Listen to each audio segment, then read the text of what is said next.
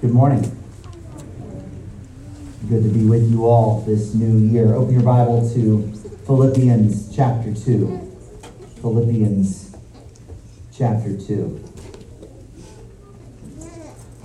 Well, he is huddled over a small wooden desk. Ink blotches his fingers and a shirt sleeve. It's winter and it's cold outside. It's the winter of 1723. It's cold outside, but he is warm inside. His heart burns with earnestness for what he is writing at that old wooden desk. The candles are quietly smoking, giving some dim illumination as he writes his hopes and his desires and his dreams and his ambitions. Stuff Sean was just praying about. To know Christ more. If only I can know Christ more. How can I serve him more? How can I follow him better? How can I put sin to death so that I can taste and see that the Lord is good? The days of his writing are long gone now. He wrote, as I said, in 1723. It was actually the closing days of 1722 through the month of December and into the first few days of 1723. His name was Jonathan Edwards. And he was writing his resolutions. And the resolutions of Jonathan Edwards have been read and studied by Christians for the past 300 years. And what is amazing to me is that it has been for the last exactly 300 years. Because it was the end of 1722, the beginning of 1723, that he sat and penned his resolutions. Got a poster of his resolution. He had a few of them. Oh, wow. 70. As he sat, and if you get a chance to look at this, you'll be able to see that he added to them throughout the remainder of the year as thoughts came to his mind of what would it look like for me to live resolved to follow after Christ. This was a young Jonathan Edwards who wrote this. He was in his 20s. If you want to know the rest of the story, as they say, he went on to become the greatest English-speaking theologian to ever live. And while a great deal of that has to do with the gifts God gave him, a great deal of that had to do with how he used them and how he lived resolved. You might know that here at Mercy Hill we have a affection for Jonathan Edwards. We have but one room with a name on it. It is the Edwards room. And this is going to go up in the Edwards room at some point. But I wanted it to be in here so that you guys could see it and look at it. By the way, we've got copies of his resolutions at the Resource Center. If you want to pick those up after this morning's meeting. Let me ask you, are you resolved? Are you resolved to follow Christ? Come what may. I will be resolved to follow him, that I may know him more at the end of 2023 than I knew him at the beginning of 2023. Now listen, I know if you're a believer, you have a desire to know Christ more. That's what it is to be a believer. The Lord's put that in you. But have you taken that desire and have you added to it your resolution to live in such a way that you may know him more than you know him today? Are you resolved to know him and love him and serve him and follow him? I believe this is a great question for us to ask on January 1st, 300 years after 1723. And where to take us our text, Philippians chapter 2, verses 12 and 13. And if I was to give you a recommended verse for the year, it would be these two verses together. Philippians 2, 12 and 13. A wonderful, rich two verses. So follow along with me as I read from God's Word. Philippians 2, beginning in verse 12. Therefore, my beloved, as you have always obeyed, so now, not only as in my presence, but much more in my absence, work out your own salvation with fear and trembling. For it is God who works in you, both to will and to work for his good pleasure. God's word. We're going to consider this passage under two headings this morning: our work and God's work. Our work and God's work. Our work is clear enough to see as it says, work out your own salvation with fear and trembling. It's immediately clear that we're face to face with a command from the Lord. This is not a suggestion, a notion, a good idea. This is a command from the Lord. But what might not be quite so clear is, what is the command? What does it mean? Work out your own salvation. It might be easy for us to think that the passage is talking about how to get saved. Work hard to get saved. But if we were to read it that way, we would be reading opposite the direction that the text intends. We would be in error. This is not a text about how to get saved. It would also be easy for us to think that this is something like, how do you stay saved then? Work out your own salvation with fear and trembling. Kind of, maybe you're going to lose your salvation, so you better have some fear and trembling about that. But again, we would be missing the mark if that's what we thought, because this is not a passage about how to stay saved either. It's not a passage about how to get saved. It's not a passage about how to stay saved. The concern of the passage is, how shall we live when we are saved? What does it look like to live out this wonderful salvation that's been given to us through Jesus Christ, that we did nothing to earn? We find ourselves the inheritors of grace, a grace that we did nothing for, and he did everything for. What's it look like to live in light of that, the greatest of all gifts? That's what this question, this passage is talking about. So working out our salvation means putting feet to faith. It means taking the gospel, which has saved us, and allowing it to permeate to all the corners of our life, to the nooks and the crannies, to be about living in light of what God has done for us. A word that we probably don't like very much, but it's true, and it's synonymous with this, is obedience. We could say it's obedience to Christ. That's what it means. To work out our salvation in fear and trembling is to walk in obedience. And I say that because verse 12 uses that word already once.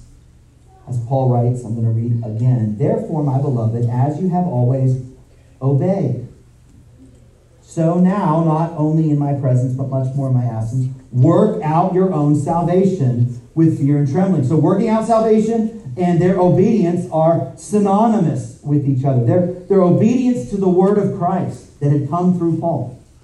He said, this is the faith that's been given you. Now walk this out. Live this out. That obedience is this working out salvation with fear and trembling. I want to focus for a moment on the word work. Work. It implies that we will labor, that we will strive, that we will live resolved, that we're not going to simply allow circumstances to push us this way and that, but that we have an objective towards which we are laboring and trying to get. So how should we live as believers? We should live resolved to obey Christ. So what's that look like in 2023? What's that look like for you, for your family, for your friends, for your care group? What does that look like as we step into this new year? How shall we live for God? I'm grateful for God's grace. I'm grateful for all that God did in 2022. I know that apart from Christ, I can do nothing. But I also know I'm not apart from Christ. And I'm not called to do nothing. That we're called to something. To what are we called? As I looked through Edward's resolutions, as I was preparing for this, I actually took his resolutions and modernized them a bit. And I did this for us because I found that when he wrote 300 years ago, it sounded a little bit like he wrote it 300 years ago. And that can be a bit of a hurdle towards accessing what he was really trying to say. So I took it and wrote it in a bit more, I hope, easy for us to digest wording. And honestly, also wording that was more distinctly tied to the cross, to the gospel, than he felt the need to do. So those are going to be passed out at the end of the sermon this morning. I have just about as many as Edwards. I'm just warning you. So there's a few pages, but it would be a wonderful read and a wonderful study throughout the book of January to consider these resolutions. I just want to focus on one, though, this morning. One resolution, and if you're going to write anything down, aside from Scripture, write this down. All of his resolutions begin with the word resolved. So in keeping with that, resolved. Resolved to do all, that I may know Christ more tomorrow than I do today. Resolved. That I may do all, that I may know Christ more tomorrow than I do today. This is a resolution which must and does resonate with every follower of Christ. Because every follower of Christ has tasted of the goodness of God and desires more of the goodness of God. And if that desire in and of itself is weak in your heart this morning, then start right there. Lord, fuel my desire for you. That I would long for you more than I even do. Paul desired Christ. Paul who wrote this, Paul who wrote, work out your own salvation with fear and trembling. He went on to write, whatever gain I had, I counted loss for the sake of Christ. Indeed, I count everything as loss because of the surpassing worth of knowing Christ Jesus, my Lord. I couldn't be talking to you about something more significant this morning. The surpassing worth of knowing Christ Jesus, my Lord. Here is a promise that a preacher cannot exaggerate. I'm on really good footing here.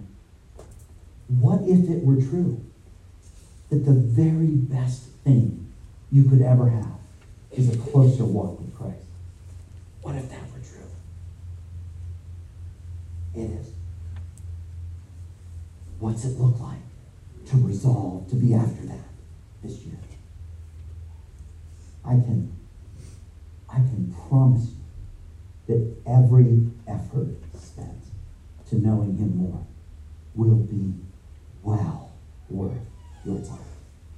In fact, I can promise you no other effort will be worth your time like this of knowing Christ Jesus, your Lord. So friend, resolve to know Christ more. The end of 2023 than here at the beginning. I'm going to trust that you're with me on that. I'm going to trust that that is a resolution, that you're adopting that resolution. Have you adopted that resolution? Are you resolved to do that this year? If so, good and amen, but let me say, a resolution is not a plan. Resolution's important. It's the starting point. You don't start with a plan. You start with where we're going and why are we going there. Resolve to know Christ more this year than at any other time. But what's the plan to get there? And so may I suggest friends, as a church, and for you, a very simple, and I would even say obvious way for us to grow closer to Christ this year. Spend time here. Spend time this year in this book. There is a straight line between time in the Word and time with Jesus. Between knowledge of the Word and knowledge of the Savior. Would you know him more? Find him here. Find him here. How often I feel this too. How often I can be tempted to approach the Word with the kind of question, how much time do I need to spend?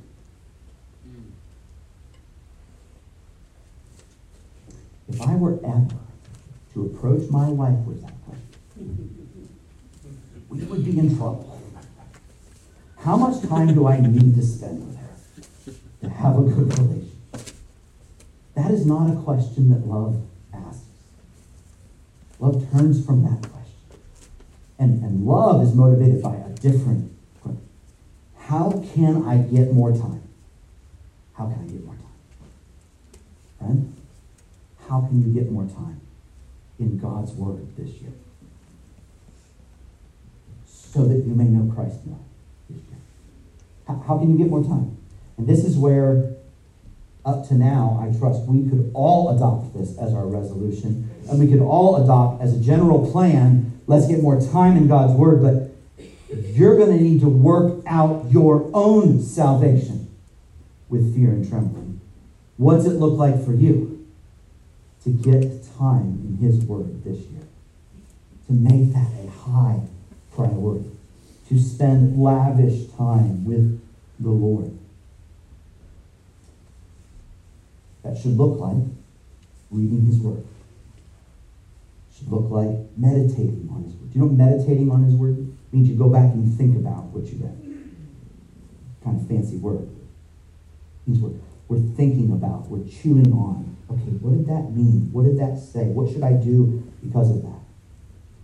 There's a reading, there's a meditating, there's a memorizing of God's Word. When was the last time you memorized a new verse, one verse? What would it look like this year to do that? To get little note cards. You know what I'm talking about. They still sell them. Even though everybody uses Quizlet, you still get note cards, and you can still write a reference on the front and a verse on the back and put it in your pocket. And every time you pull out your wallet, you're reminded, oh yeah, oh yeah, oh yeah, oh yeah. And if you're like me, you're going to need to keep it in your back pocket for far longer than you were thinking in order to actually get it to stick in your head. That's the work of memorizing God's Word, of getting to know it better, of working out your own salvation with fear and trembling, by listening to God's Word as you travel, getting up 30 minutes earlier in the morning if you could spend time in it, meditating on it, talking about it with your friends, your spouse, applying it together with your care group. Let us work out our salvation with fear and trembling and resolve to do all that we may know Christ more tomorrow than we know him today. So to do all, that's a kind of big word. You start breaking down these resolutions and you go, whoa, that's all encompassing. That's not a minimalistic kind of thing. I'm called to strive and to do work and to strain, that by the grace of God I may know Christ more. So, friend, this year, take and read, take and eat, take and memorize, take and apply.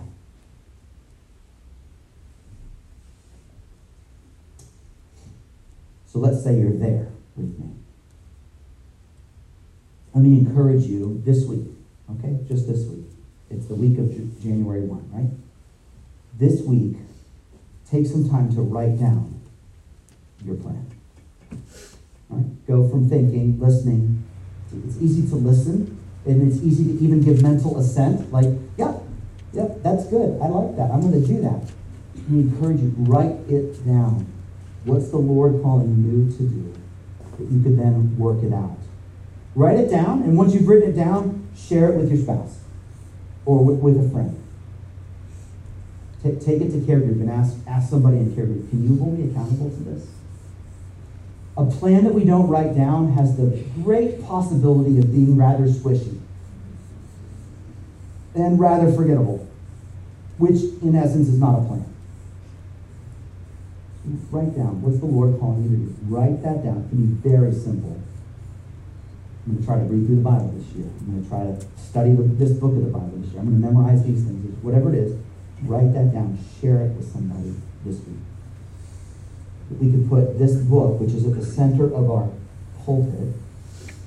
It would be the center of our corporate life as a church and the center of our individual lives. We follow Christ together. Well, we said this morning that we would cover this under two headings, and we've done one of them, our work. Our work. I want to talk about our work, and the second heading, God's work. God's work. Let's read this again. The advantage of a short passage, you can read the whole thing a couple times. Therefore, my beloved, as you have always obeyed, so now, not only as in my presence, but much more in my absence, work out your own salvation with fear and trembling.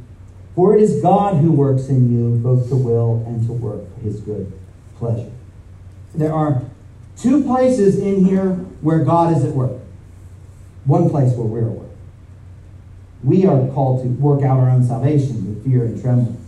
But there are two places that God is at work, and we must not miss those. And the first would be very easy to miss because it's one word. It's the first word. It's the word therefore. This is the disadvantage, by the way, of jumping into the middle of Philippians one Sunday, because we don't have the context with us as we jump in, and we need it. Because everything God says in verse 12 flows out of that one word, therefore. It means, in light of all I just said, do this. In light of all I just said, work out your own salvation with fear and trembling. In light of what? We are handicapped right now, because we don't know what he's referencing. So I want to go back for a moment and see together what he's referencing, a passage which I trust is familiar to you in one way or another. I'm going to go up and just read from verse 5 down through 11. Follow along, if you would. So Philippians 2, verse 5. Have this mind among yourselves, which is yours in Christ Jesus, who, though he was in the form of God, did not count equality with God a thing to be grasped, but emptied himself by taking the form of a servant, being born in the likeness of men. And being found in human form, he humbled himself by becoming obedient to the point of death, even death on a cross. Therefore God has highly exalted him and bestowed on him the name that is above every name, so that at the name of Jesus every knee should bow, in heaven and on earth and under the earth, and every tongue confess that Jesus Christ is Lord, to the glory of God the Father. Therefore, my beloved, as you've always obeyed, so now, not only in my presence, but much more in my absence, work out your own salvation with fear and trembling.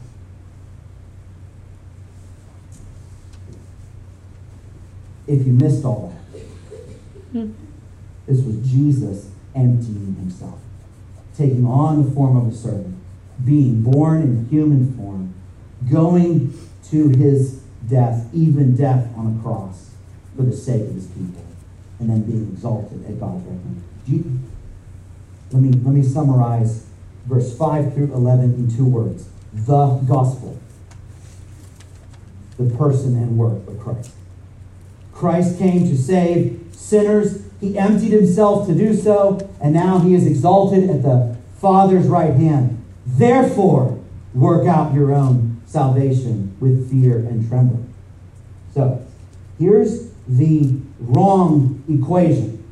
You have to get to God. Therefore, get to work. That's every religion apart from truth. Every religion apart from Christianity. You have to get to God, therefore get to work. The calculus of Christianity is God has saved you. Christ has been at work for you and in you. So in response to that, live your life for him. Because he worked, you work. Because of his saving work and his sacrificial work and his once for all work, our work is a response to what he has done. The work of the Christian is always a response to the work of the Savior. That's the order. Always the order. Savior worked, therefore we are called to work as well. And so we see the first of two ways that God works in this passage. And the first is we are saved by his work and not ours. Second, the end of verse 12, beginning of verse 13. Work out your own salvation with fear and trembling, for it is God who works in you, both to will and to work for his good pleasure. God works in you. Oh, now's the time to take the backpack off a bit. Right? This is good news. What I'm not telling you this morning is you have to figure out a way to change yourself. You have to figure out a way to be more holy. You have to do the hard work of heart transformation. No. We work. Yes, we're called to work. But we're called to work trusting in the work of God. It is God who works in you, both to will and to do for his good pleasure. So it's God who's at work in us in two ways, to will and to work for his good pleasure. What does this mean? It means that the work of God in you affects us at the level of our will. So will, at the level of our desires, at the level of our affections. It's God's work to change our heart. It's God's work to give us more of a hunger after Christ. It's God's work to help us to hate sin more and love Christ more. That's the work of God at the desire level of our heart. God's at work to will and to do within us. So when we step out and say, I want to know Christ more, that desire, I can tell you where that came from. That came from the Lord. And when we step out to do it, where does the strength to do it come from? That comes from God as well, because he is at work in us to will and to do. He's at work in us, giving us the desire to follow Christ and the ability to follow Christ. None of it comes from us. And so, when he tells us, get to work, we can work excitedly and expectantly. And we don't have to look at ourselves and say, yeah, but Ken, you don't understand how much I failed in 2022. You don't know how many decades I've been following the Lord, how little progress I've seen. Friend, the Christians' eyes, as we work, our eyes can't be on our work. They have to be on his work, or you're going to run out of gas. You're going to run out of steam. You're going to run out of hope. Our hope's not our work. Our hope's not our resolutions. Our hope's not our decision to try harder. Our hope is in him.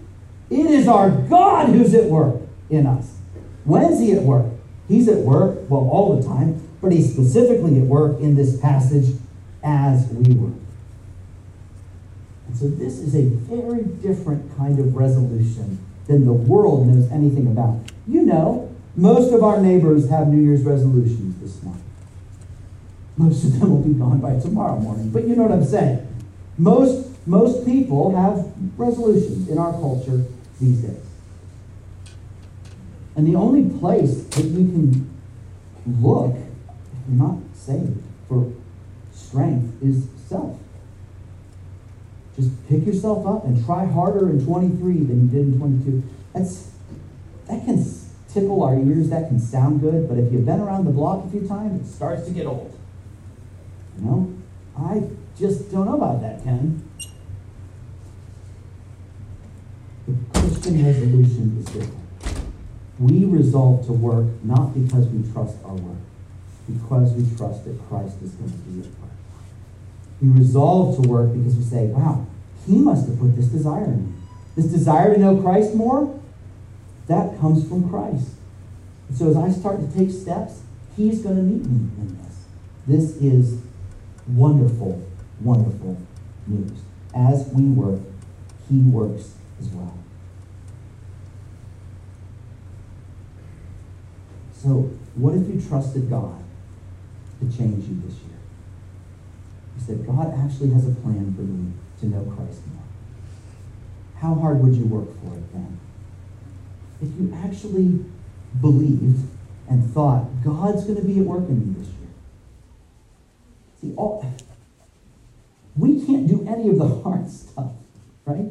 Like, we don't do the hard work. We don't do the transformation. Like, here's what you're going to do. You're going to go buy some note cards at CVS and get a pencil and write down a reference. You're going to flip it over and you're going to write out a verse or two, and you're going to put it in your pocket, and you're going to be reminded, a couple hundred times to read over it until it's in your head. And this is like very ordinary type stuff. This is not life-transforming things. Let me just tell you, you cannot transform your life, but let me tell you, God can. And he can take these little things that we do and light them on fire by his Holy Spirit. So don't look at it's just a note card. Of course it's just a note card. But it's God who works in you to will and to do for his good pleasure. So get a note card and learn his word and give the Holy Spirit that fuel to use to begin transforming you by his word. We do the little stuff. He does the big stuff. So are you resolved this year? Resolved to follow him. Resolved to know Christ more at the end of the year than you do right now.